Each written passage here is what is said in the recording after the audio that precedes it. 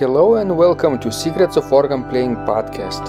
This is a show dedicated to helping you become a better organist. We're your hosts, Vidas Pinkevičius and Aušra Motūzaitė Pinkevičienė. We have over 25 years of experience of playing the organ.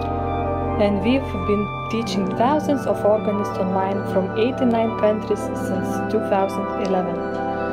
So now let's jump in and get started with the podcast for today. We hope you'll enjoy it. Hi guys, this is Vidas. And Aušra.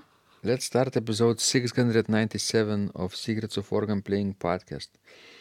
Today we'd like to talk about how to teach in an organ studio where one student is playing with one finger only and another rather well. Aušra, do you know what I'm talking about? Yes, I think you are talking about experience working with our students in our Undamari studio. Right. Over the years, we had very varied levels of skills in our studio students. So it might be, let's say, very advanced student who can play almost concert level repertoire, or another student could be, let's say, just beginner, and not only beginner but barely can read music at all without any keyboard experience. What are some other examples, Aušra? Some of them actually graduated from the musical school, so have great abilities, but some of them started to learn music as a children, and some haven't had any musical background and even don't read music well. The challenge, of course, is not picking the right repertoire for each of them. Every teacher understands that, right? You have to adjust your expectations and your repertoire to each student according to their level and maybe even their taste too. And we are doing that every year. What is different for us is because we are organizing a joint group recital at the end of school year. And in this recital we have to show results. So it's easy to show results with an advanced student who can almost play concert repertoire rather well. But with beginners, it's already complicated, right, Aušra? Yes, it's quite complicated, But I think you do pretty well job, selecting repertoire and teaching them, and final results usually is better than I expected. Thank you, Aušra. It's not always easy because you have to consider your audience also when selecting repertoire for concert. What kind of organ or audience will come and what kind of overall concert experience they will have. So, yeah, we are constantly facing those challenges. And in the past, we've been even charging people for concert tickets. So these were paid events, and if you charge tickets, people expect high level. But even now, when we no longer have paid tickets during concerts at our church on the organ, it doesn't mean we don't strive for the highest possible level, right, Aušra? Sure, we still do our best. Right.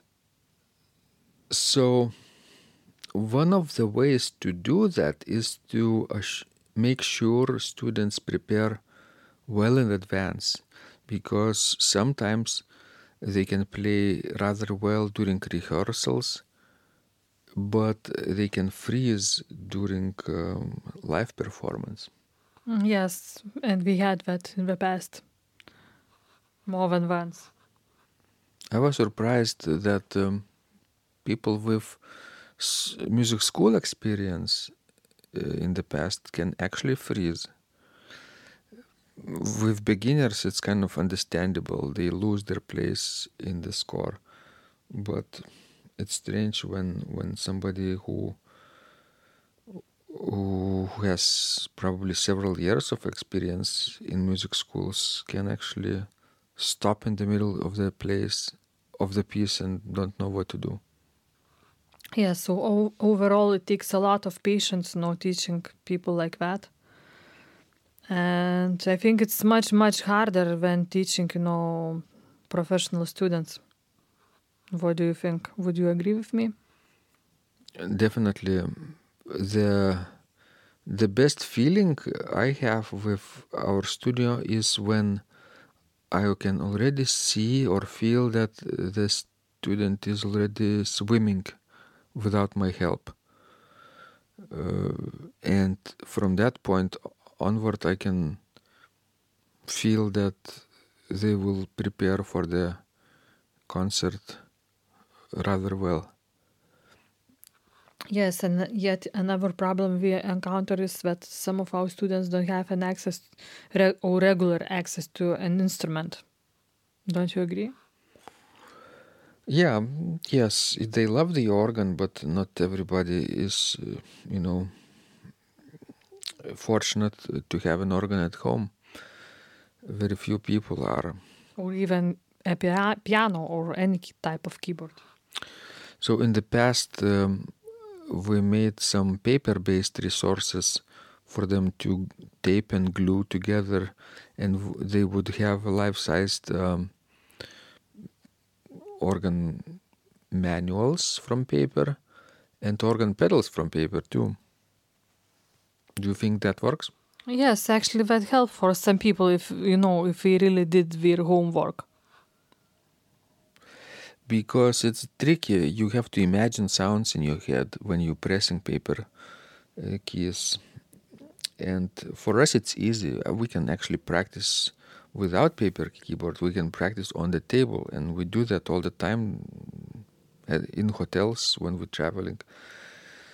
But for amateurs like that, they don't have inner hearing developed, and they cannot hear what they are pressing right now.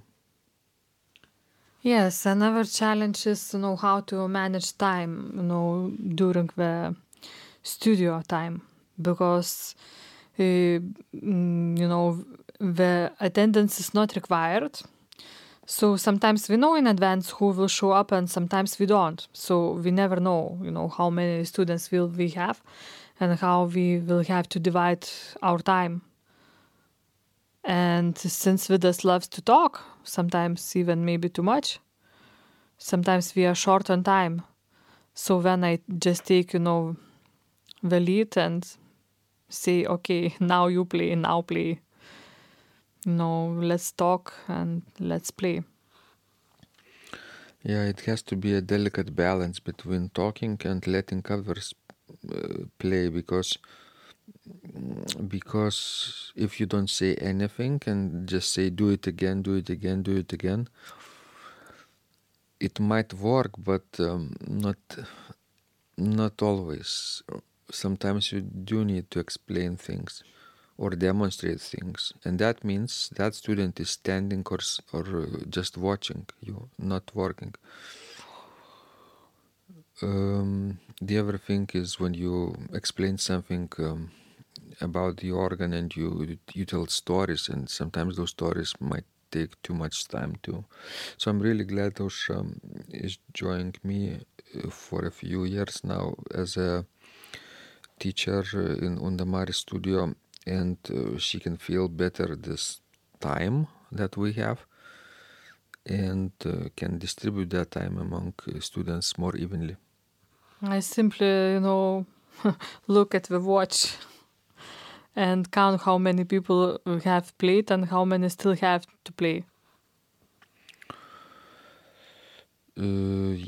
Again, another thing that is a challenge is when you have, let's say, too few students to come, like 2 or 3. So, like 3 students and 2 teachers. It's almost like a private lesson. Right, Osha? Oh, yes. It's so funny. It's a weird feeling.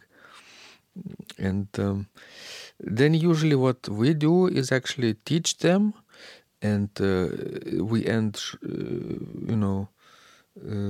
let them do their fullest work, but obviously they cannot play for 2 hours, right? 3 students, so they leave us time to practice and record. Yes, that's a nice thing. Not often happen, though.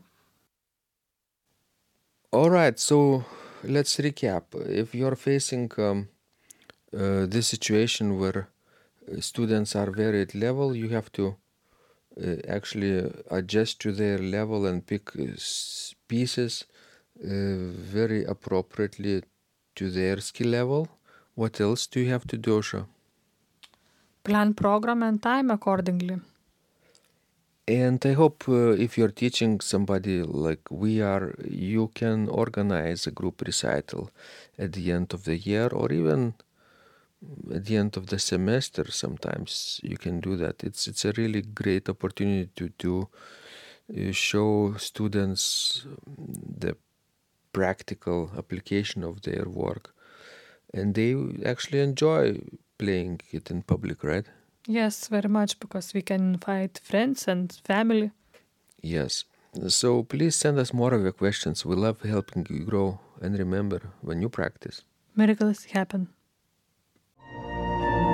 This podcast is supported by Total Organist, the most comprehensive organ training program online.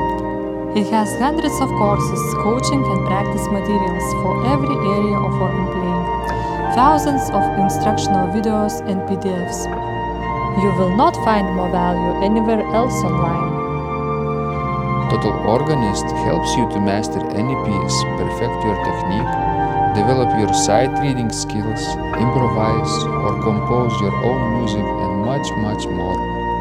Sign up and begin your training today at organduo.lt and click on Total Organist. And of course, you will get the first month for free too. You can cancel anytime. If you need one-on-one coaching, you can check out our page on Buy Me a Coffee platform. Find out more at buymeacoffee.com/organduo.